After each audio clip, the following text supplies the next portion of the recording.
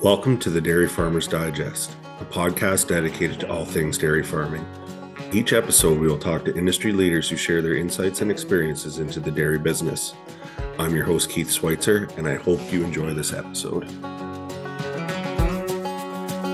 Good morning, everybody, and welcome back to the podcast. I'm your host, Keith Schweitzer, and I'm excited to have Andrea DeGroot on today. So Andrea is with FCC. And so what is your official title, Andrea? Well, I've had two titles. So my original title was Agriculture Transition Specialist, and that's actually evolved to now we're known as business advisors. And the reality is that when you're dealing with transitions and succession, you also still need to deal with the business as a whole. So in what they had saw was that it's actually better to be a business advisor than just specifically an agriculture transition specialist. Rather than, pigeonholing yourself into one kind of aspect, that's a whole umbrella that you kind of fall under. Absolutely. A lot of times when you start to discuss transition, then the whole business needs to be reviewed, the whole business and how it's being managed. There's a lot of other questions that kind of come out at that same time. So my official title is business advisor now. So how did you get into it? Like, I know this is a pretty broad subject with transition and business succession and things like that. So how did you kind of find your way into the role that you're in now?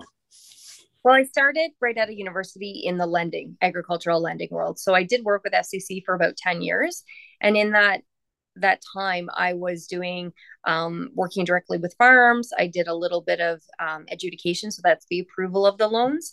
And so I spent a lot of time at FCC understanding how they worked.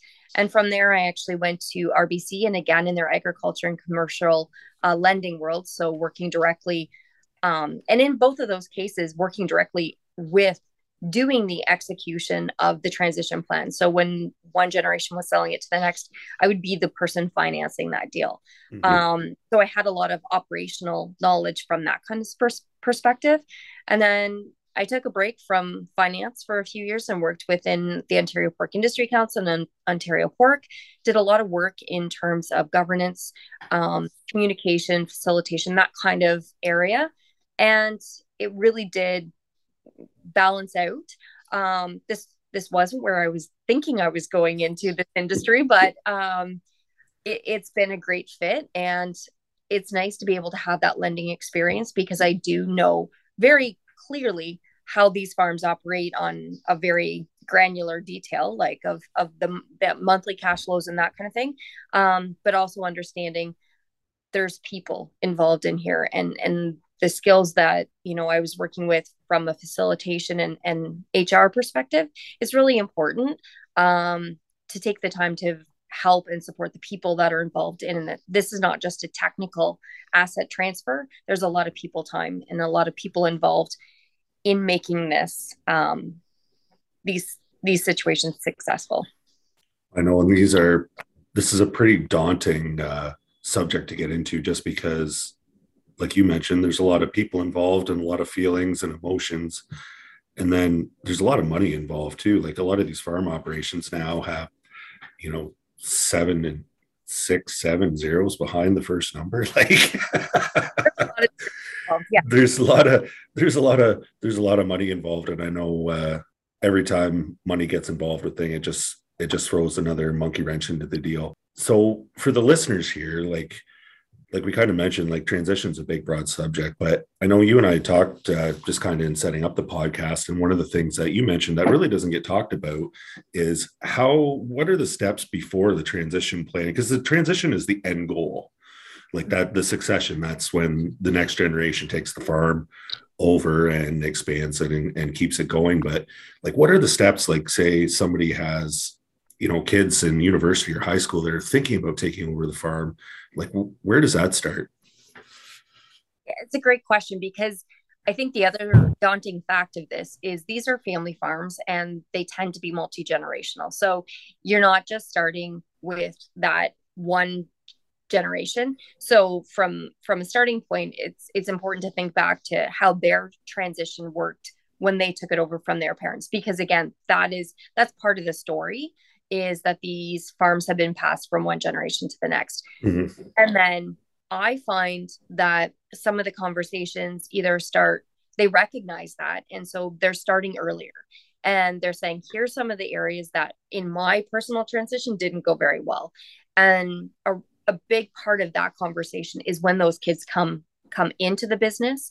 Maybe they're not in an equity position where they're an owner, but they're coming home. You're wanting to take the time to make sure that everybody can work together. You know, those personalities, you can actually get stuff done on a day-to-day basis and make sure that they really are committed before you take that next step of bringing them into an equity or an ownership perspective. And so being really clear about the compensation, and this is one area that if you don't spend the time at the beginning having this conversation when they come into the business, those issues don't go away, but They'll probably just fester. they do. Yeah.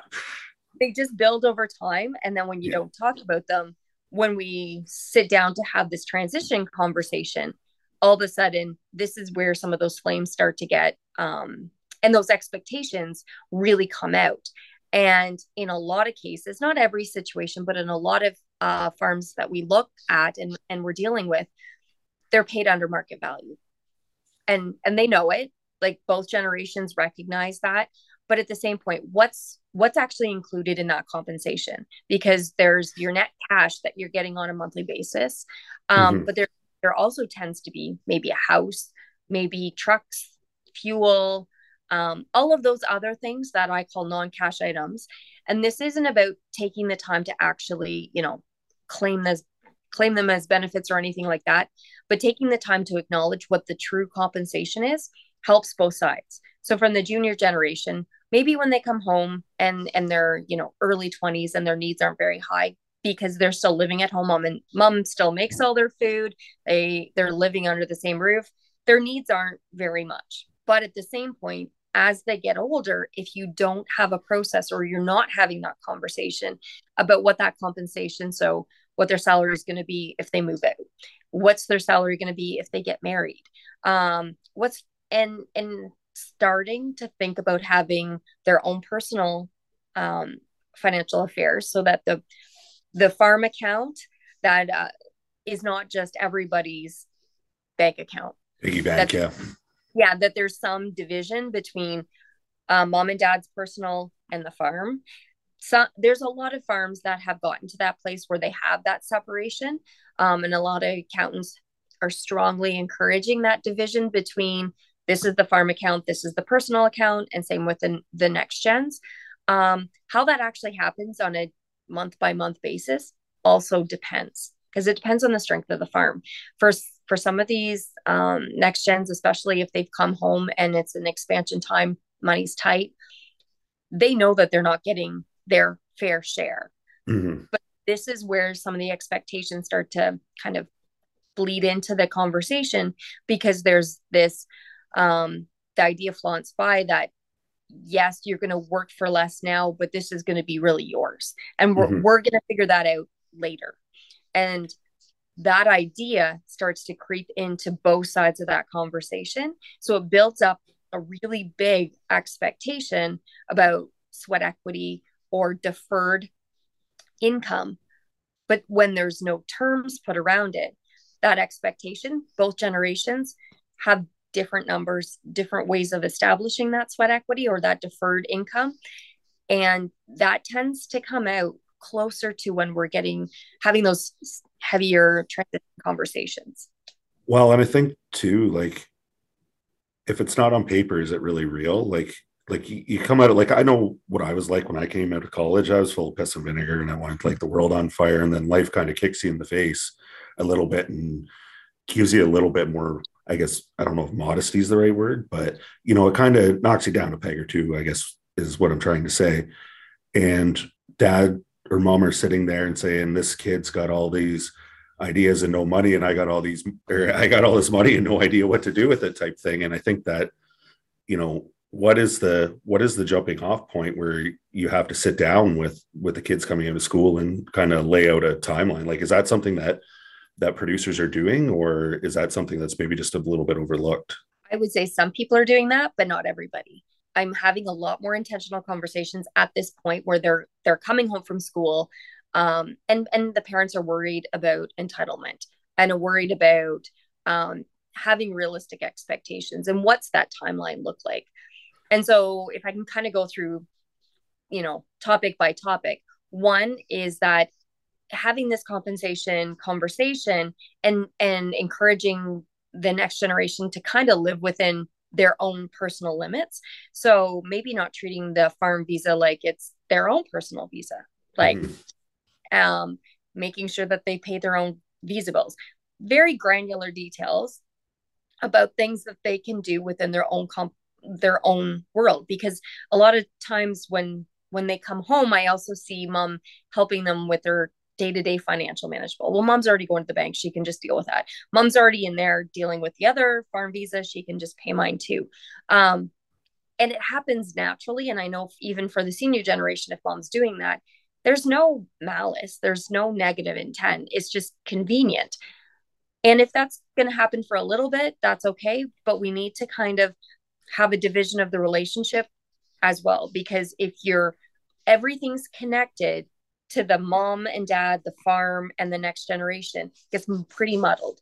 So when you're having that expectation, if they're treating the farm visa like it's their own, by extension, they're thinking all that farm equity is kind of their own too. So putting some limitations, what's personal, what's farm, what's mom and dad's personal, there's some intentional behaviors that would help that. The next step is to be really clear about, and this is hard because if they come home saying, you know what, we're going to take 2 years or 3 years or whatever the case may be, to say we're going to test this out. So there's no equity conversation for 3 years. You're here, you're an employee, you're learning the business, whatever the case may be for that situation. But then the next step is 3 years goes by in a hurry. This is where things tend to fall apart. Is after 3 years, mom and dad are like, well, I'm still not prepared to have that conversation because they're still full of piss and vinegar or whatever the case may be. And then it goes silent. And that is a problem because we had a commitment, we had an agreement that after 3 years we would have this conversation. Not necessarily that the equity would transfer at that point, but after 3 years we would have that conversation. And if it doesn't happen after that 3 years, this is also where I don't want to say resentment starts to build, but questions start to build. Yeah. Like I've made this commitment, I'm here, I'm working my butt off, because that tends to happen too. What's going on? And in my experience, what's going on is farms have gotten big. They're really complicated. The expansion is no longer $1 million. They start in multiples of millions of Mm-hmm. dollars. And I mean, right now, I know I've had some other circumstances where there was a plan in place, and with the interest rates doing what they have, that plan has to be reevaluated because some of those options don't make business sense. And sometimes mom and dad carry that themselves. And they're like, well, we had a plan, it didn't work. Now we don't know what to do. So we're just not going to talk about it. And that is really difficult because the next generation want to have an idea of where they're going. And maybe it's 3 years, maybe it's 5, whatever the case may be. But after that intentional, good, best laid plans, then it goes quiet. And this is where things tend to go sideways. And then from the perspective of that entitlement, maybe they're stepping in and kind of talking like they own the place. I mean, I have it. It's part of agriculture too. I look at my own 7-year-old who he thinks this farm's pretty much his own right now. Like, and Yeah. he's got it all. So it starts young. And And you kind of want to almost instill that, but you're creating a monster. that's right. So I'm kind of myself when I hear him talking about, like, he's got his life planned out. He's going to play for the Toronto Maple Leafs and he's going to farm. So like he's good, right? Have you told him that those two don't necessarily coincide with each other? No, exactly. I just want to Yeah. support his idea. I'm like, Yeah. good job, bud. That sounds like a lot of fun. Yeah. But that's the other part, is this relationship doesn't just start at 20 when they come home to farm. There's a whole lot of water under that bridge. Mm-hmm. And they've been raised in farming. And I know even my older son, he's 11, he knows the equipment, he knows the values that he's talking about. And so in some ways, they've been desensitized to some of these larger numbers because Yeah. they've grown. And so they feel comfortable in that world. And for some of the senior generations, when they were growing up, it was much more modest numbers. And Hmm. so when they're dealing with these 20 and 30-year-olds that are very comfortable with multi-million dollar deals, they're not. And they're like, how did you get so comfortable? They grew up in it. And so there's a lot of that relationship dynamics that are coming to the table that are coming out in maybe less than awesome ways. But as parents, we it's a part of how we've gotten here. And so we have to figure out a way to manage the entitlement. At the same time, you want them to encourage to feel like they're vested in your business and that Hmm. they will be taking it over. So that's a balancing act. And then even with understanding what the sweat equity is, what's a real value versus what you're gonna make more money as you take on more responsibility. It's not just about the hourly wage, right? And there will be a deferral. There's a patient capital that you're going to get at a future date, but you have to put your time in. Well, I just think on the like you talk about desensitized to some of these numbers. I think from the parent side of things, if they came through the 70s and 80s realizing what 15, 18, 20% interest looks like, and they see their friends going bankrupt because they can't afford to make the payments, like that creates a huge scar on your psyche. And that's like history is a great teacher. And they lived it, right? So, I see it all the time is that kids full of piss and vinegar. Dad farmed through the 80s and just realized like, hey, we can't do this. Or you know what, maybe there is a little bit of rope that mom and dad can give the kid just to, go and try something and let them fail at it, because dad's like, I did that 20 years ago and it didn't work then, and it's not going to work now. So Well, yeah, and I mean, we're having a lot of conversation about younger generation here, but the mhm. reality is this idea of compensation and sweat equity, it's not limited to 20 and 30-year-olds. I do see operations where mom and dad are really grandpa and grandma and they're in their 70s and they still hold ownership of a huge amount of these assets. And so that's a tougher conversation because the sweat equity is all the equity they have. They've put everything into this business, they've put everything into this farm, and they have 30 years. Like there's some 50-year-olds out there that don't really own too much in terms of the farm because his parents or their parents lived through the 80s, and Mhm. retaining ownership of those assets is a really big personal deal.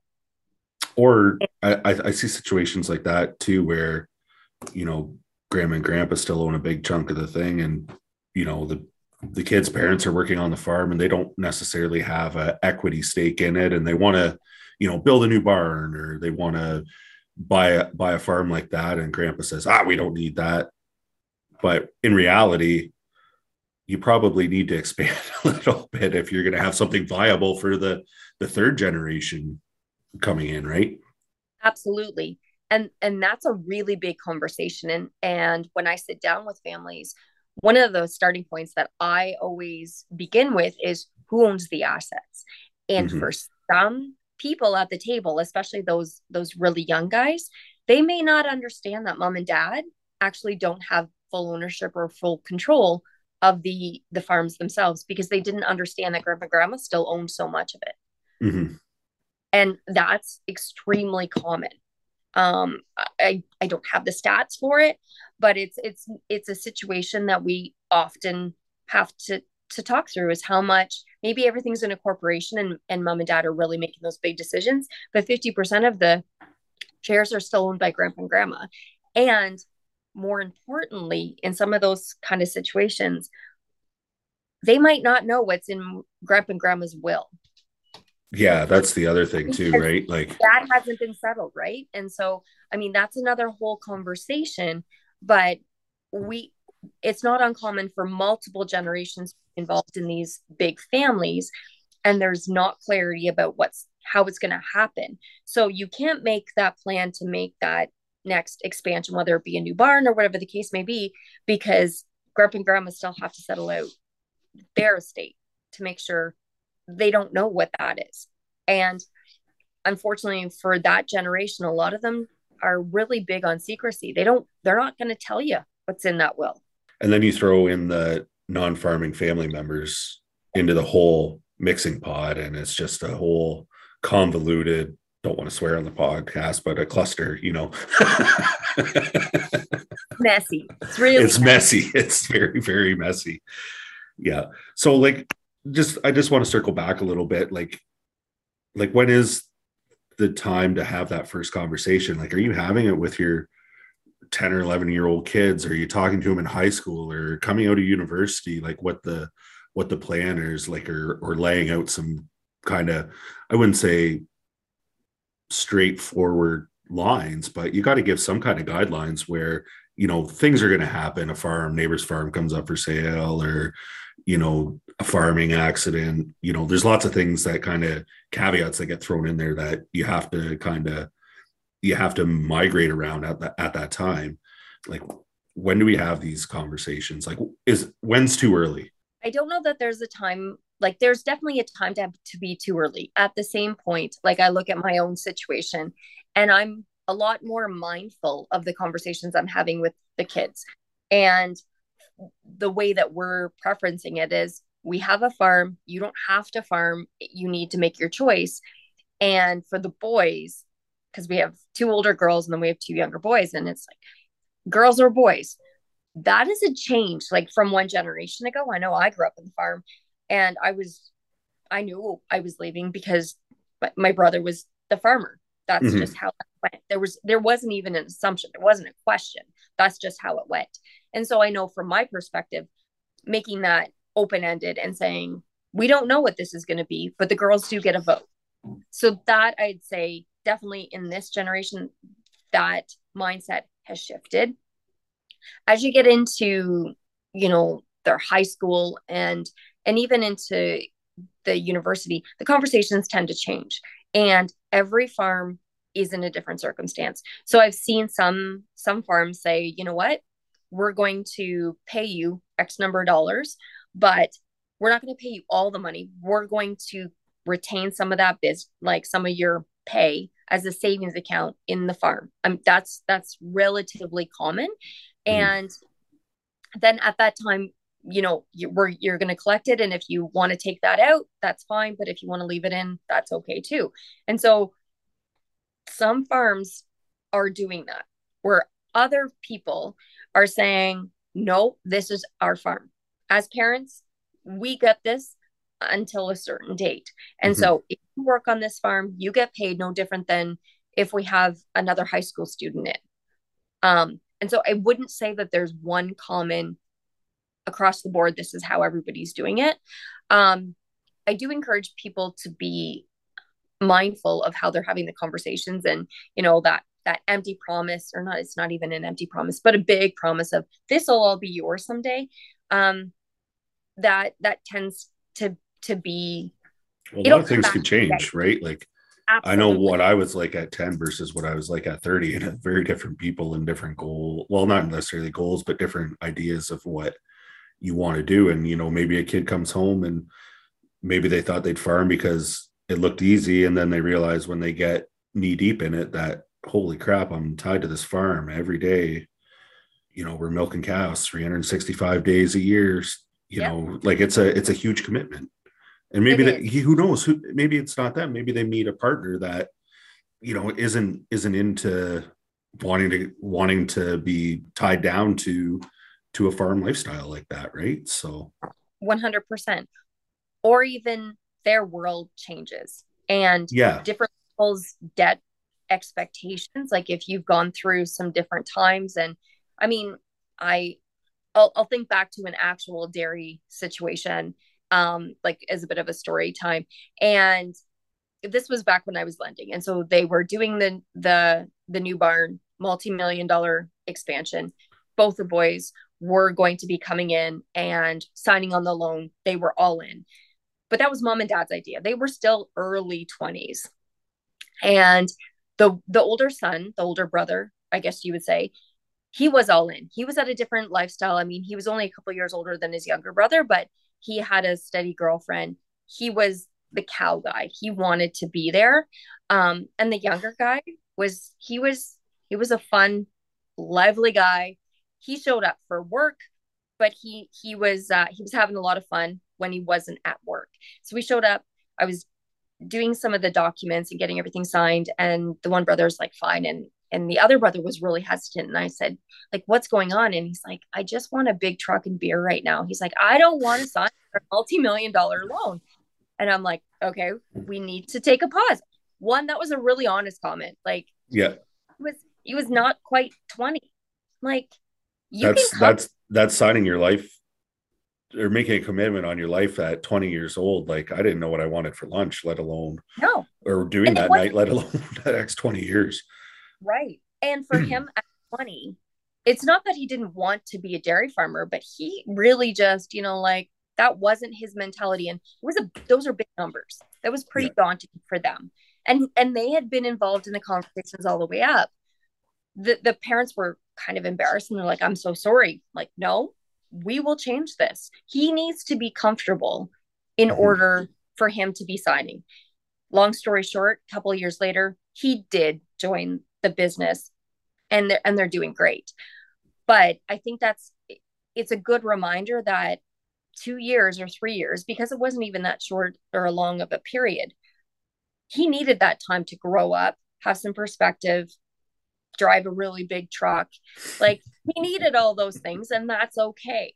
Um, and every kid's time frame is going to be different as well. You can have siblings, and as parents, I'm sure you see this too. Like you can have them raised in the same situation and really be different people, and that's okay. Yeah. Back to like a little bit about sweat equity and stuff. And I know one thing that we talk about all the time is what's right and what's fair. Because if you're looking at, I've seen this situation enough times, and I can imagine you see it every day, but you've got non-farming siblings and the parents own the farm and they're saying, well, we're going to divide everything equally, or you're going to get a cash payment, or we're going to buy you a house in town, and this kid's getting the farm. And then back to talking about multi-million dollar numbers. Like it looks great on paper with all this equity, but at the end of the day, when you sell, if you had to sell the farm, for instance, you got to pay the government and you got to pay the bank and you got to pay off everything to close up a corporation. And there's only so much pot left over. Like what's right and what's fair with these kids? Like how do you make that determination when you walk into a farm situation and start with this? This is a multi-million-dollar question, and it's really hard. And so this is where it starts with some of those expectations. But in a lot of cases, this fair versus equal kind of conversation, that's like that instigation where parents will pick up the phone, call somebody like me. We have to start talking this out. How do we deal with this? And the first thing that I do when I get into those kinds of conversations is, who owns the assets? The parents. Mm-hmm. So have we addressed what your retirement looks like? Because if their first thought is the concern of how it's going to equalize out to the other kids, that's great. But first, we have to make sure that mom and dad are okay. So what does their retirement look like? And a lot of times, especially those farmers who have worked all their life, they're like, it's modest. Now, in my examples and in my conversations, What's modest modest? Modest could be everything from like $50,000 a year because they're going to live on the farm and they're going to die with their boots on kind of conversation, to I've had upwards of $250,000 a year being modest, because in retrospect they're looking at the total assets, and these farms are big. So $250,000 a year when you grew a business to 50 million, it is modest from that viewpoint. Mm-hmm. Regardless of what that number is, that's one starting point. Is we need to make sure that mom and dad have a retirement, or in some cases we have grandpa and grandma's retirement that's are still being funded from this farm, and mom and dad's. So let's start with that as a level one. A level two would be then, what's actually going on in that business? Because common practice in agriculture, we're talking gross asset value. So we talk about the $25 million farm. Yeah. And, and in reality, it is worth $25 million. But if you sell that farm, you're not getting $25,000 cash. No. And well, you are, but then it's got to get divvied up to well, all the different stakeholders, right? all the debt, you got to pay your debt, you got to pay taxes, and Yeah. that net value is very different than that gross big dollars. And so sometimes talking in those gross values and that big total value is skewing some of those, like it's desensitizing people. Like I had one generation, I was talking to a non-farm second generation family member, and she's like, well, my expectation is like $1 million. And she's like, mom and dad have had these farms forever. Like, of course they're paid for. Not being aware of the new barns, the new quota, and everything else that's out there. They didn't, that second gen was in their 40s. They had no clue of what's gone on in that business. And in their mind, it's a $12 million operation. What's the big deal with $1 million? Mm-hmm. Well, the reality is it's not net 12 million. We have maybe 5 million in debt. We're going to have maybe a couple $1 million in taxes if you were to pay everything out, right? And again, that's not necessarily the case. And we still have mom and dad who, if you're going to, retirement is going to be $60,000 a year. That's 1.5 million if you were to retire at, like 65 and live to 85 kind of thing. All of a sudden, when you put that in perspective, that $1 million is a really big dollar amount. Mm-hmm. But when you're talking about it from the perspective of the $12 million, in their minds, that's a doable step. So that whole gross versus net is a big conversation for starters. And that's about setting some expectations and what's real. There's also this reality that's a big part of the conversation, that it's an automatic, that we're going to be shifting and we're going to be spreading all this equity evenly amongst all the kids. And that needs to come from the parents. Is that what they want? Is that what their expectations are? They own the assets. Because in many cases, mom and dad don't necessarily have that right, and that, or like have the same opinion, and it will change. I've sat down with lots of families where at the beginning, mom's like, I want it to be really close to even. And then we start doing the math. And the reality is, if it's even, that farm doesn't succeed. Yeah. And the dad, in a lot of cases, is saying, I'm a third or fourth generation. I want this to go to the fifth generation. There's a lot of legacy involved in that kind of decision, right? And do they have the right to just sell everything out? In a lot of cases, that's something that people struggle with. How does that work? Like some of these operations, like you're not going to sell them to a sole person. Like it's going to get parted out. Like, maybe some land's going to go to one neighbor, and like to buy like some of these numbers we're talking about, like some of these farms just aren't saleable as a whole. Right. I would agree. At the same point, there is different things going on in the world. I mean, we have a lot of urban sprawl pressure, and I've seen some situations where you're selling your smaller operation closer to a city, and then you're buying a larger operation, and you're taking that equity from that legacy, and you're taking it out, as well as that increased value, because you're getting some development pressure, and then you're reinvesting that back into a larger, more diversified farm somewhere else. That's not uncommon. But as well, I think this is going to be a continuing conversation, because with these interest rates, those big asset purchases are a lot trickier to make a reality. Like we're not at 3% anymore. We're not at 2.5% anymore. So some of that might be a limitation moving forward, of how saleable some of these bigger operations really are as an entire going concern kind of operation. Yeah. Sorry, I got you sidetracked there, but we were talking about legacy and like that, like the parents are saying, well, if this farm gets split up like that, it's the end of our family farm. And then there's a lot of emotions at play. So is that where things kind of go sideways, or not necessarily sideways? Maybe that's not the right word, but where you have to kind of call an audible and change your direction for the future. there's a lot of different places it can go sideways. Yeah. That's definitely one. I know I've had some circumstances where I've been sitting at the table and they're trying to make decisions about what the next step looks like. And it's always been a dairy farm. But the Hmm. next generation is prepared to come home, but they maybe went to university. They want to have some kind of job outside of, they do not want the lifestyle that comes with dairy farming. And so they're they're having some tough conversations about, do I continue as a dairy farm, or does that make me still a farmer? Hmm. Like if I sell the cows in quota and I retain the land or whatever the case may be, that's even an emotional conversation, because maybe you're a third or fourth generation dairy farmer, and all of a sudden you being that person to sell the cows in quota, that's a big decision.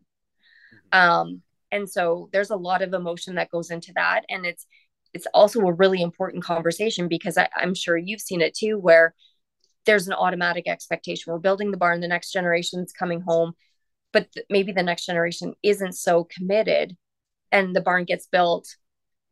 They like the new barn better than the old barn, but this I, still really is a lifestyle that they I really. see that all the time where, the parents at 55, 60 years old are building a new barn in hopes that the next generation is going to come into the farm and enjoy it and live that lifestyle and work style that they did, right? So Mhm. Or another situation where we've been using a lot of examples where one person has come home, where yeah. there's some situations where we have two people coming home. And while mom and dad are there to mediate and they're making the bigger decisions, the brothers are okay to continue, or the brother and sister are okay to continue to work together. But has there been a conversation about, do they want to be business partners? And Yeah. this is something that I bring up a lot. It's one thing to work for mom and dad, and mom and dad be that, like that overarching management team. But do they want to be business partners together? That's a Hmm. different. And some siblings, honestly, this is where a lot of farms have that advantage, is because the commitment to that family is very strong. They're prepared to really work together. Their personalities do mesh. And when you see that working well, it's awesome. Um, and we all know the stories of when it doesn't work well. Yeah. Um, You hear a yeah, lot more of those than you do the other way. well, the bad news tends to travel more too, right? Like Yeah. if everybody's just getting along and doing their thing, you're not going to talk about it because it's a boring conversation. But when you have two siblings that are fighting, that tends to get talked about more. It's like the lie makes it around the world before the truth gets out of bed. So yeah.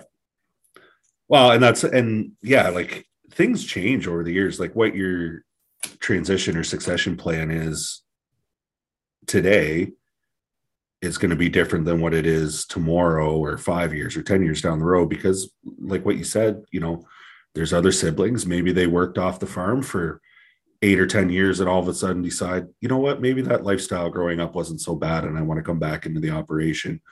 Or you get married, you have a life partner, whatever, and the dynamics change and are constantly evolving. So Well, and that example where maybe somebody comes home after 10 years, they've worked yeah. out, they've Yeah. they've worked off the farm for 10 years, maybe even in agriculture, and then decide to come home.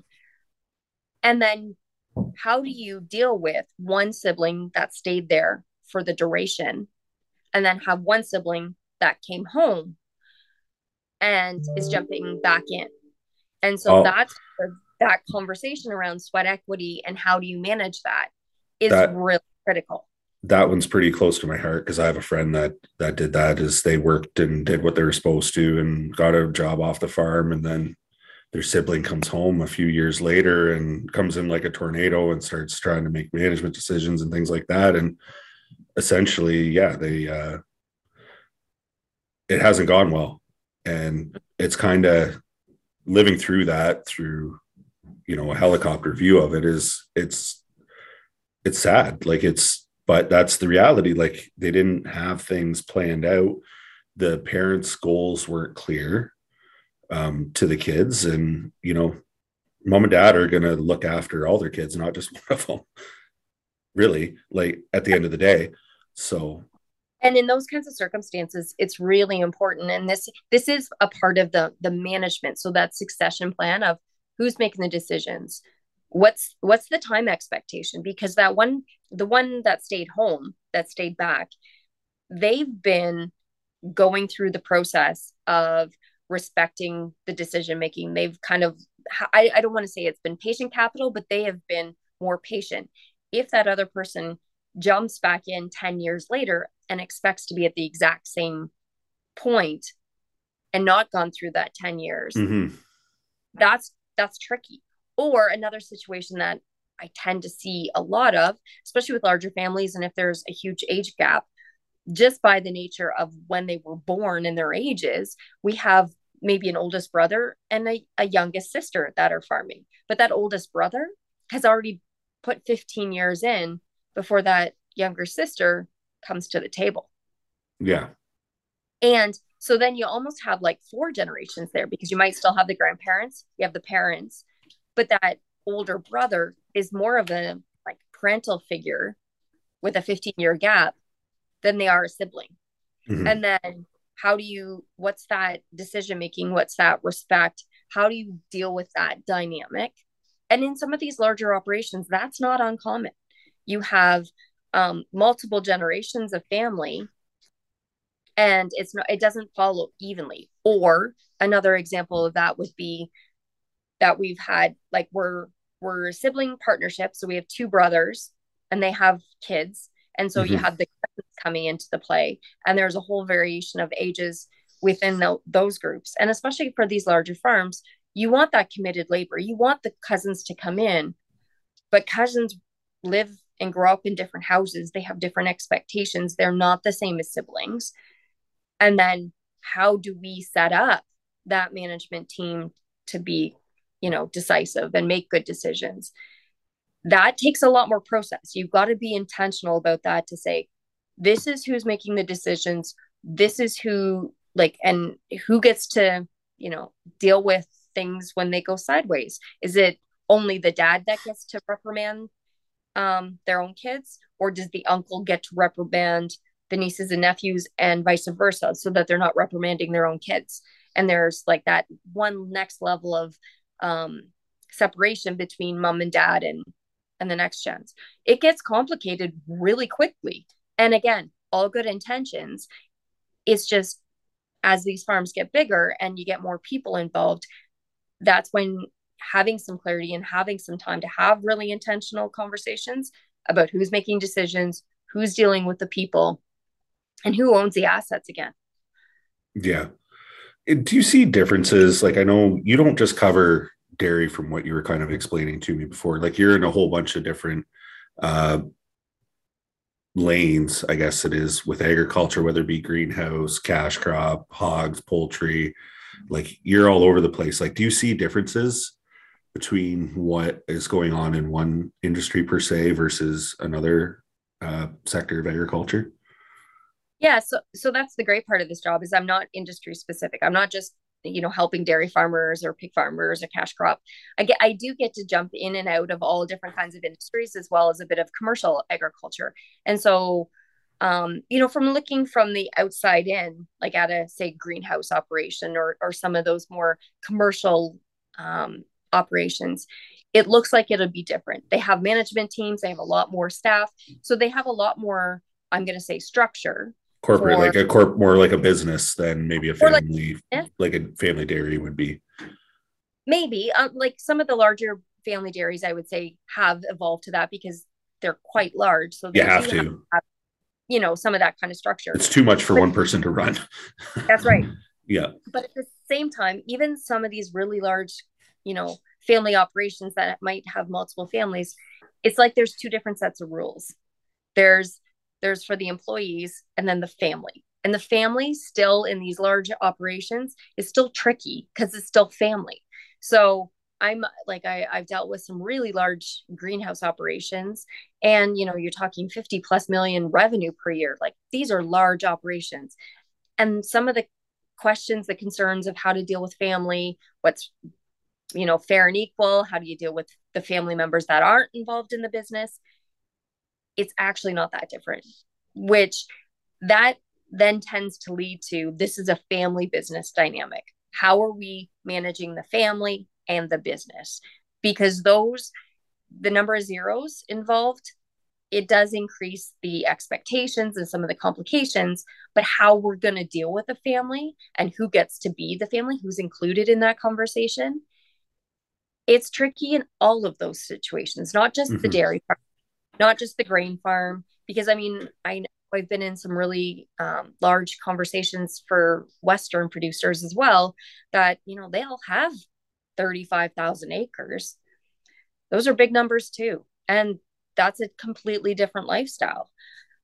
So there's some continuity around who's in the family, how is this family going to work as a family and as a business, or is it completely all together and there's no division between what's a family concern and what's a business concern? And it's tricky. And it really does depend too on what's going on in terms of that expectation. So what was the previous generations? How did they deal with that? Because this is Mm-hmm. not a new issue. The numbers No. that we're dealing with are new. Like there's a lot more zeros. And if you want to take a little bit of a perspective, if you look back over the last number of years, because the land prices have really been increasing, and they've been increasing at a rate of, like, they've been doubling, especially in Southern Ontario, every 7 years. Yeah, That that's insane. it's a huge. So if you had, a generation ago, you had a good land base, just the equity creation from owning those assets, just from owning the land in and of itself, those are massive numbers now. Well, And just thinking about that, like, just as an example, like if you have a kid coming out of university and, there's 3 to 4 kids in the family, by the time the youngest is out of university, that land's doubled. And that throws a huge wrench into things, especially so if you're when talking about like freezing equity growth and things like that in successions, right? Like, hey, we're going to put a freeze on equity today, and all the new equity that they're gaining is the kids, right? And then all of a sudden you throw another kid into the factor, and the first kid's already seen all this tremendous growth because they're just older. yeah, Simply that. they've just been involved in it Yeah. this time period. And I've also seen, like, when you put that in perspective, like every 7 years, that's a lot of really big growth. And for some of these transition plans, they take 5, 7, 8 years to actually, from when they begin the conversations to when they'll get everything kind of put together with the lawyer and the accountant, and then it starts to get executed. We have a length of time that it can be 7 years. And from when they started to when they actually did the corporate, freeze on those assets, they've doubled. Like Yeah. the land value has doubled. Um, and in some cases, when you're getting that kind of increase, that also means that they're reinvesting. I mean, the farmers are really good for the economy. They love to reinvest in things. And so for some of that means that their debt has also increased. Mm-hmm.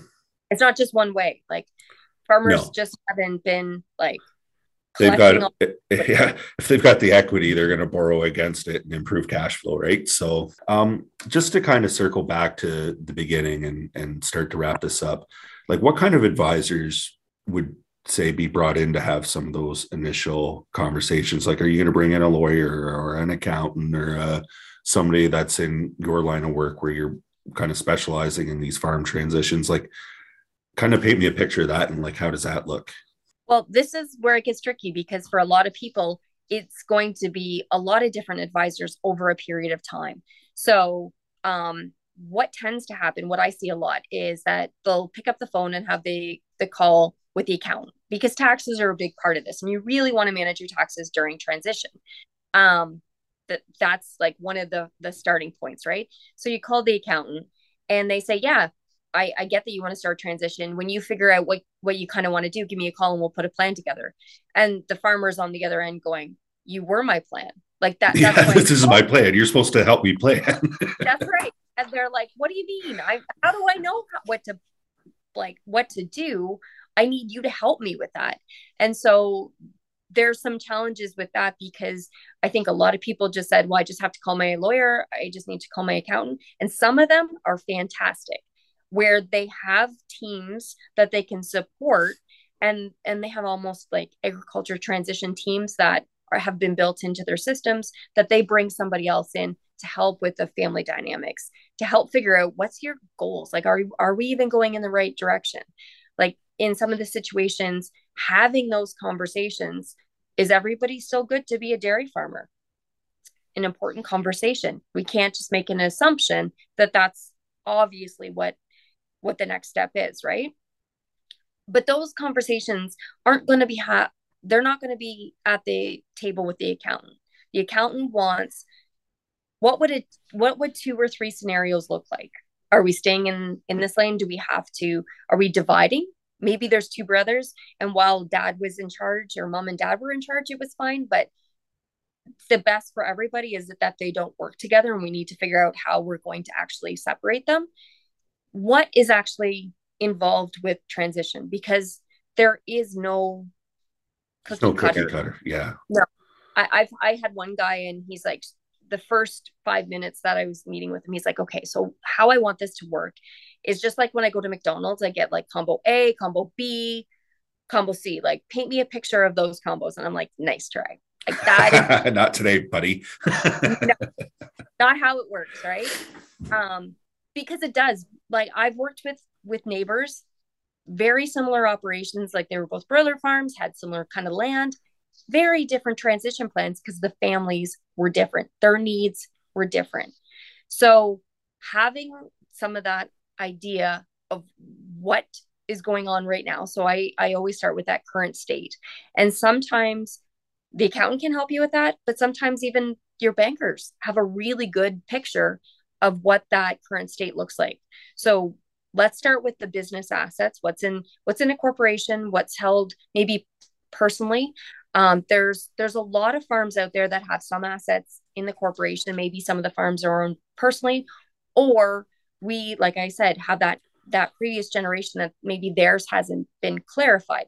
So what are the assets that we're even talking about for our transition? Let's get clear on that. Let's also get Well, clear on I know, like, even for tax purposes, huge. people hold farms in their own personal outside of the corporation, and Yep. like it's a real mucky swamp when you start to dig down into it, right? Well, and it's muddy for a reason. There's a lot Mm-hmm. of good reasons why assets are held in different names, different companies, and that can be really good. We just have to be clear on who owns the assets. And Mm-hmm. then I've gone through it before where there was some assumptions, oh, they owned it together, or there was a tax plan based on the company owning it, and then you get a long way down the path and they realize actually it's owned personally. That changes all the tax planning. You don't want your accountants doing things twice. That costs a lot of money. So let's get clear right at the beginning. Mm-hmm. And so that's one part of it, is having a clear current state. What's the profitability of the farm? And that can be maybe where your bankers can help you with understanding what that profitability is and what are those key ratios that you're looking at. Your accountants can absolutely help with figuring out some of the longer term plans, but they have to have an idea of where you're going. And the lawyers, I haven't really had any conversations where divorce hasn't come up in the conversation. What if that next generation gets divorced? And I also like, because I like to be a devil's advocate sometimes, I'm like, well, what if you two get divorced? Yeah, Like, exactly. Like it's not that's fine.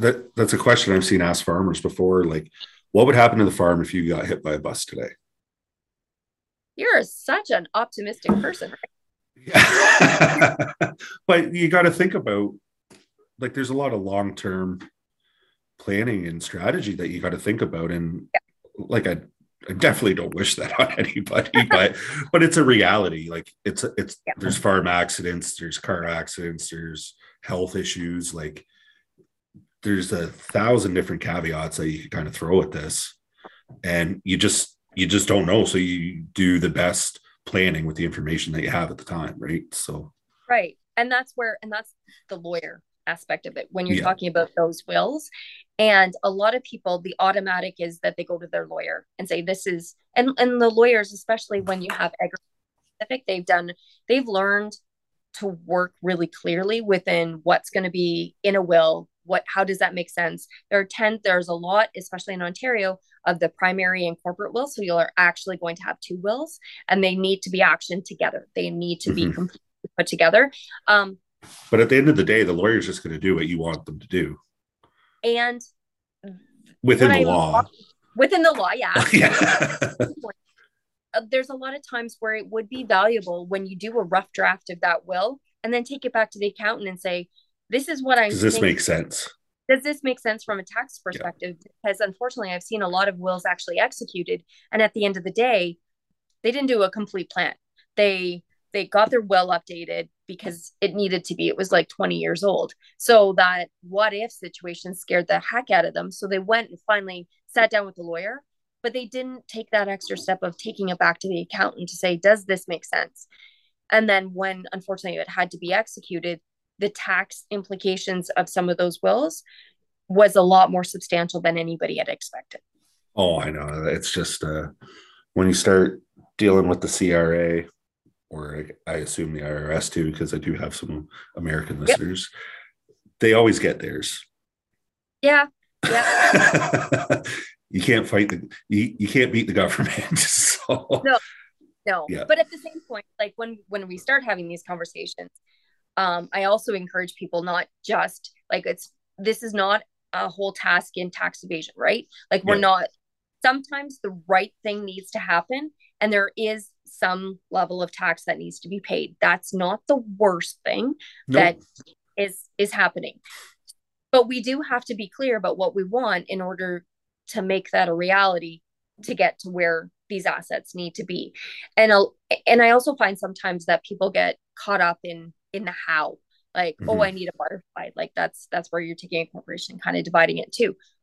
Your accountants and lawyers will figure that out. Your job is not to figure out the tax strategy of how this is all going to happen. Your job is to tell them what you actually want at the end of the day, Yeah. and then make the decision if you're okay with the cost or with whatever to make that happen. That's your job. You don't have to worry if what that actual structure has to be. Yeah. And so that sometimes when we start and we're talking about who's going to be doing what, like what's for your financial planners, like if you're going to be getting a whole bunch of money out and if you've never really invested anything, that's a pretty daunting task to have to work with financial planners. So that's not just wait till you get your check and then you have some conversations with a few people about where to invest the money. That's, you're going to be interviewing financial planners beforehand. You're going to want to try to educate yourself to make sure that you're comfortable with the people you're giving multi-million dollars to. Yeah. So that's one caveat. There's your accountant or your lawyer. And in some cases, your lawyer is a real estate lawyer. And there may be lots of family law that has to be addressed in some transition plans, or maybe there's a member of the family that has special needs and there needs to be a special kind of trust put in place. Not everything is going to be executed by just one lawyer. Sometimes you need specialists, and that's okay. Yes, it comes with a cost, but at the same point, In the spending maybe grand scheme of things. right. And sometimes we have to take a moment to pause and say, okay, I'm spending 1,000, but this is $1 million asset. Mm-hmm. Okay, that's a worthwhile investment into the long-term planning of this. So sometimes taking a moment just to think about what you're actually doing in the grand scheme of things, because $5,000 might feel like a lot, but when you take it back, it's a worthwhile investment. Same with the accountants. There's a lot of people who have their accountant for their daily operations, the compliance of it. So your year end, your RMP, whatever the case may be. There's a lot of your HR, your remittances, all that kind of stuff. But some people, they need to be working with a tax specialist or a transition specialist from an accounting perspective, because this is a once in a lifetime kind of situation. So don't be shocked if you're working with a few other technical advisors that you're not necessarily dealing with on a day to day. And that's okay. You want the specialist in these situations, because they do see this on a regular basis. Yeah. Andrea, did you have any kind of final thoughts as we wrap this up? We talked about a lot of different things. Yeah, I know. I would say one of the biggest things is time. Yeah. So for those technical advisors, if they have time ahead of them, they can get in ahead of some attack strategies. They can get ahead of even corporate strategies. But if you expect this to happen in a really short term, like months, you're probably not going to get your best results, and it's probably going to be very, very stressful. So if you can start this process with the expectation, and we all say that it's a process, it's a long-term thing. Realistically, 5 years is not uncommon. So just to set that as an expectation is really important. A conversation I have with a lot of my senior gen, or the older generation, is you need to take some of the leadership on this. You own the assets. I get a lot of circular conversations. Well, I can't make the decisions until I know what the next generation want to do. I said, that's fair. At the same point, you have to be clear about what you're going to want. Like, what does retirement look like for you? Is that still working 40 hours a week? Or is it, winters in Florida? Or, Yeah. What does that look like? There's some aspects of what you want that you can get clear on before you're having those conversations. Some of these things are happening at the same time. But that's an important aspect of it. And probably the third, and this is a really hard one, is that the business is the common thread here. And we have to keep an eye on that, and keep an eye on the viability, keep an understanding of what's going on from a profitability perspective, and being really clear. Because in some of these situations, I've seen it where mom and dad want to take the cash out. They want the farm to succeed, and they want to have a good retirement and help some of the other kids. That can happen, but it takes probably 10 years of planning to actually make that happen. That does not happen by accident. So again, that time. So start early, start with some open conversations, and don't be scared of bringing somebody in to be that third party, to make sure that everybody at the table has a chance to speak. And that's one of the biggest roles I play, is I will engage in all the different people to make sure that they get their opinion out. And sometimes in some families that doesn't happen. Yeah, you need the facilitator, somebody that brings all the stakeholders to the table, whether it be the family, the lawyers, the accountants, because this is a big daunting task to start with, and it's not easy. And I'm sure there's some real bad days that go on with it, but it's necessary if either kids that want to come to the farm, or parents that want to hand down a viable farming operation to their kids and see them succeed. You got to have these tough conversations, and they're not easy, but they need to be had. So, Andrea, thank you for having me. I appreciate you coming on. Like I mentioned yesterday when we were talking on the phone, like I really had no idea what goes on in these farm transitions. Like, just from my point of view, is the hardest part on doing things is getting started, because you don't really know what you're doing, and you don't know what direction you need to go in. So to actually get the ball rolling is often the toughest part of it. So no, I appreciate your insights into this, and thank you very much again for coming on the podcast. Thanks for having me. It was a nice conversation. Thanks.